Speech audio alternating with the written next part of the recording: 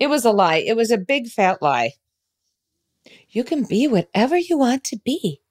Do whatever you want to do. Just put your mind to it. Just look deep down inside. You've got this. A good story takes us on a journey. It reminds us of where we've been and shows us where we could go. A good story makes us feel and inspires us to act. Welcome to the Good Story Podcast, where everyday stories that make you laugh, cry, or feel slightly uncomfortable will leave you inspired, as Kirsten King tells true stories and teaches truth.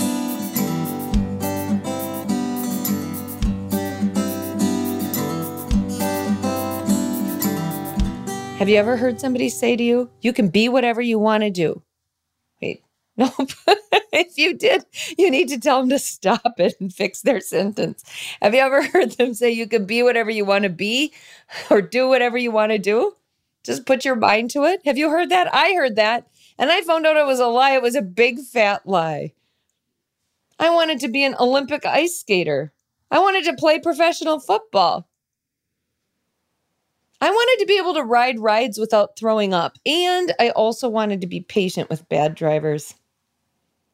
I loved ice skating. I still enjoy it. I grew up on a lake, and as soon as it was safe enough, my siblings and I would be out with our skates.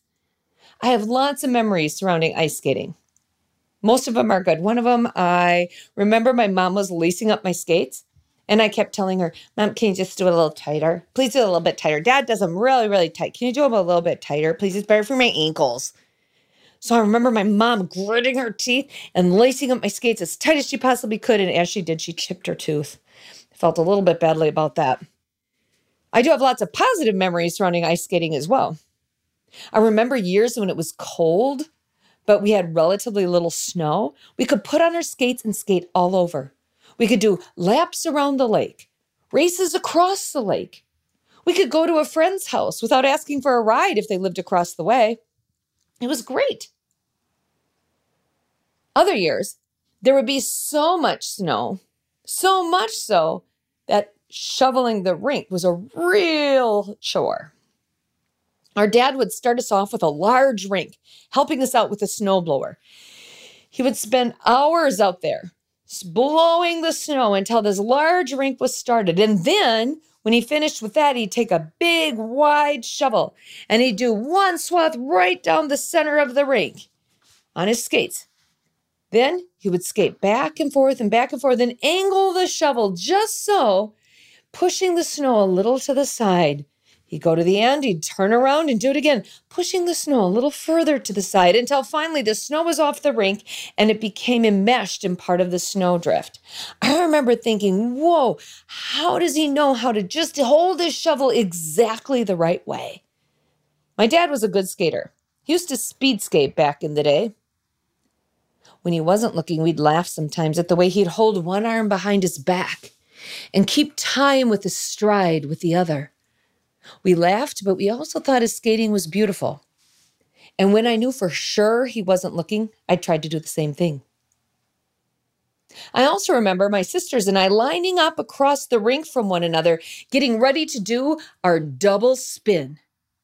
Now, if you are a skater and you picture something when you hear the words double spin, I can guarantee you that is not at all what we did.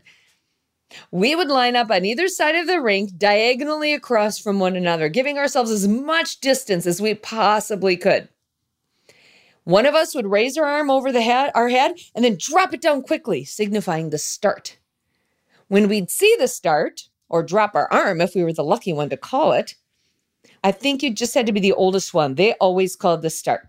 So when you'd see the start or drop your arm, you'd start to skate as fast as you could to meet your partner halfway, the middle of the rink. You'd skate and skate and skate. And while you were skating, you have your right arm extended out so that when you met halfway in the middle of the rink, you would hook your arms around each other and spin in circles as fast as you possibly could, which was equal parts exhilarating and nauseating.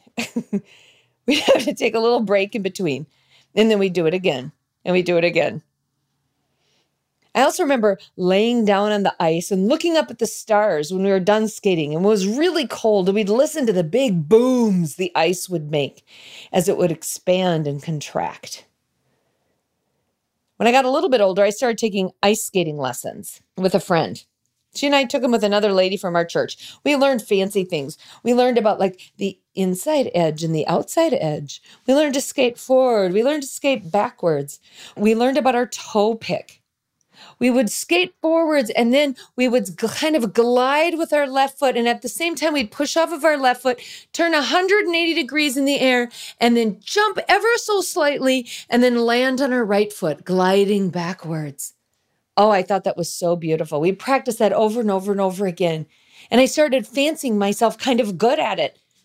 One time in particular, I remember skating as fast as I could, and I thought, this is the time I'm going to get all this air. So I would skate and skate and skate. I planted my left foot. I spun around, put my arms in the air, spun 180 degrees, landed with my right foot, I thought, but not quite as solidly as I could. And I crashed to the ground, and I cracked my head on the ice. And then I decided, I think that's about enough for me for this. And I quit taking skating lessons. I actually had a headache for weeks. I'm sure I had a concussion now that I think back. I had a headache for a week. I was throwing up. It was terrible. Needless to say, I'm not an Olympic ice skater. I also remember wanting to be a professional football player. I loved watching football. I loved it. I had a jersey of Carl Eller. He was one of my favorite players. He was a defensive player. We'd wear his jersey. We'd wear it on Sunday during the games. And if they won, we got to wear jerseys to church that night. It was quite exciting. I actually ran into Carl Eller years later, like not that many years ago. I was at the Mall of America, and I was walking around with Kenny. It was just the two of us. We were walking around, and I saw this man kind of coming toward me, and I'm like, oh my goodness, I think that's Carl Eller. Now, usually when I would see somebody who was somewhat famous, which I have seen from time to time, like I ran into Magic Johnson in an elevator once. It was just the two of us in the elevator, and I kind of looked at him and I was like, hey, like I see him all the time, because it just feels weird to go, oh, hi, how are you? So that's normally not my MO. But I saw Carl Eller, and I immediately just went back to being a grade school kid. I saw him, and I was like, went up to him, and I'm like, oh, hey, are you Carl Eller? And I forgot I was a grown-up woman. He's like, yes. I'm like, I thought you were, oh my goodness, Purple People Eaters, right? I had your jersey. It was awesome. I'd wear it all the time. You're one of my favorite players. And I'm like gushing and just going on and on and on. And he looks at me and goes, I am so sorry I have to go, but are you going to be here around here tomorrow? I was like, oh, no, actually I'm not, but I just wanted to say hello. And I just realized I was just pretty much throwing myself at this man. I turned around and started to look for Kenny, and I just saw him standing a little further back than he had been when we were first together. And he was just dying laughing. I loved Carl Eller, but that's not who I wanted to be. I knew I wasn't going to be able to be Carl Eller. He was pretty big, but who I wanted to be was John Gilliam. He was a wide receiver. He didn't play for that many years for the Vikings, I think like 4. But he was a Pro Bowl wide receiver, and man, did I want to be him. I remember in 5th grade sitting down with my friend Jack, and we decided we were going to develop a football team. So we'd look around at the other kids in our class, and we decided to assign people positions. I, of course, grabbed right away the position of wide receiver, and Jack, of course, wanted to be the quarterback. He thought he could play a lot of them, but I remember him saying, I could play a lot of them, but I think I'll just settle on quarterback. So we wrote down all these positions, and we were kind of getting it ready. And I thought maybe our teachers would like to sponsor it or something. So I went up to my 5th grade teacher and I said, okay, we're just starting a football league and we're starting our own team, but we need to get other teams. But I thought maybe we could get other teams like in the area to play against us. And so we decided we'd develop a team. And so we did that. And do you think this is something we could do? And clearly very articulate. And I remember my teacher looking at me saying, there already is a football league. I was like, what? For 5th graders? I thought I invented it. They're like, yeah, for 5th graders. I'm like, oh my goodness. And I went back and I told Jack, and I went back up to the teacher. I'm like, well, we have a team we like to play. And my teacher said, but girls don't play in it. I was crushed. So when I heard things like, you can be whatever you want to be, you can do whatever you want to do, I realized this is just not a fact. Some of the things I wanted to be and some of the things I wanted to do weren't quite as extravagant, perhaps, as an Olympic skater or a professional football player. I wanted to be a flight attendant for a while. I thought that would seem very interesting, but I got motion sick. I couldn't even ride a ride without throwing up. I remember taking a youth group kid years later, after my dream had died of this. I remember going to a county fair with this girl, this friend of mine, and she was a friend. She was like a youth group kid, but we were friends. I still have those. But we were at this county fair and we were in some ride. I think it was called the Spider, but I don't know for sure. But we sat on these cars and we would go up and we would spin around. And then at some point, then they would also spin around the other way. So they're kind of spinning around horizontally and then they'd spin around vertically. And partway through, I'm like, this is not good. This is not good at all. And we get done with the ride. I walk right over to the side and I just puked, threw up threw up and it was so gross. And it was so gross. And we spent the rest of our evening playing skee ball. So needless to say, I mean, I know that's not exactly being a flight attendant, but anytime I would ride in a car and look down, and still when I ride in a car and I'm looking down and Kenny turns left and I'm picturing he's going to turn right, it's like, oh, whoa, my stomach. So that was also not in the cards for me. Hosting Saturday Night Live, I mean, maybe I'll just kind of hold out for that one somehow. Here's the thing. A lot of times people hear that. You can be whatever you want to be. You can do whatever you want to do. What's the problem with that? Here's the deal. Who's in the center of that story? It's me. It's you. You can be whatever you want to be. But what about this? What if our Creator has created us to be something, has created us to be someone, has created us to do something that gives Him glory and gives Him honor, but it wasn't on our original list? How do we reframe our thinking? How do we change a dream that we think is inside of us? We bring it to the Lord. We bring it into His Word and we have communication with Him about this. Many of you know Psalm 139. It is one of my favorites. In fact, I love taking the time to read it out loud time and time again because that psalm, more than any other, is a great perspective check for me. I love it. I'm going to read it out loud for us right now. Psalm 139. O Lord, you have searched me. And you know me. You know when I sit and when I rise. You perceive my thoughts from afar. You discern my going out and my lying down. You are familiar with all my ways. Before a word is on my tongue, you know it completely, O Lord. You hem me in, behind and before. You have laid your hand upon me. Such knowledge is too wonderful for me, too lofty for me to attain. Where can I go from your spirit? Where can I flee from your presence? If I go up to the heavens, you're there. If I make my bed in the depths, you are there. If I rise on the wings of the dawn, if I settle on the far side of the sea, even there your hand will guide me, your right hand will hold me fast. If I say, surely the darkness will hide me, and the light become night around me, even the darkness will not be dark to you. The night will shine like the day, for darkness is as light to you. For you created my inmost being. You knit me together in my mother's womb. I praise you because I am fearfully and wonderfully made. Your works are wonderful. I know that full well. My frame was not hidden from you when I was made in the secret place. When I was woven together in the depths of the earth, your eyes saw my unformed body. All the days ordained for me were written in your book before one of them came to be. How precious to me are your thoughts, O God. How vast is the sum of them. Were I to count them, they would outnumber the grains of sand. When I awake, I'm still with you. Oh, if only you would slay the wicked, O God. Oh, away from me, you bloodthirsty men. They speak of you with evil intent. Your adversaries misuse your name.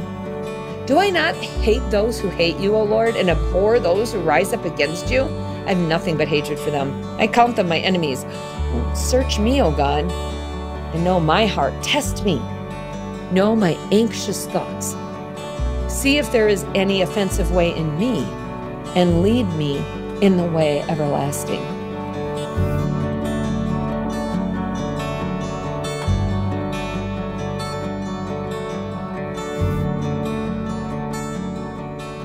Is it wrong to want to be an Olympic ice skater? Is it wrong to want to be a professional football player? No, it is not.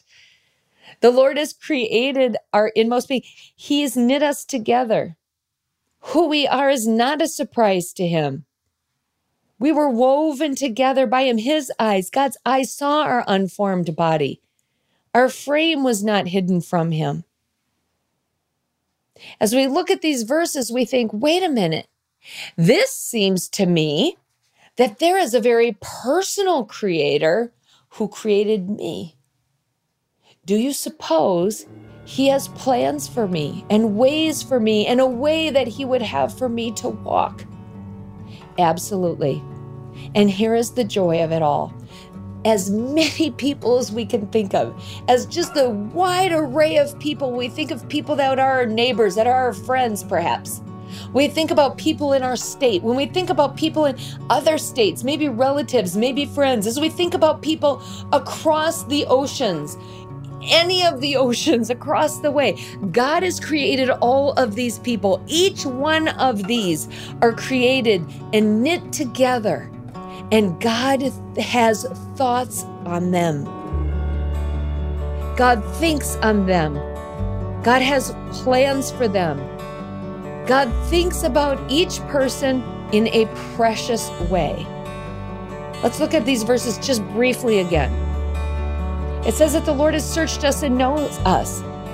He sees all of us. He perceives our thoughts from afar. Don't misunderstand that. That doesn't mean he's far away going, I can kind of hear a thought or two. It's not that at all. He says, I know what you're going to think long before you even begin to think it. What if God could plant in us the dream? What if God could implant in us what he would have us do? What if he could direct our thoughts?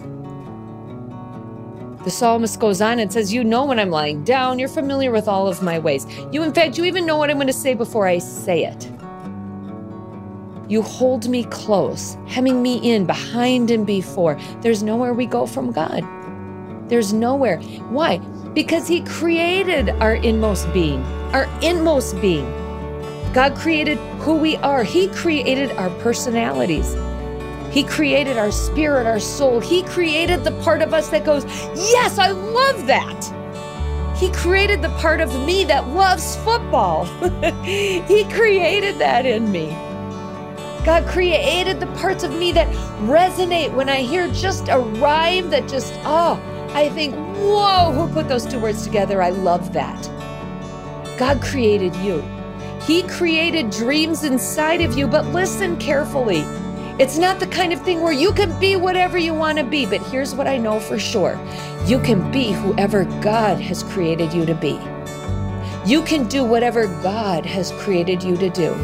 As you surrender to him, as you surrender your will and your ways to him, we surrender our will and our ways to an almighty, powerful, personal creator God.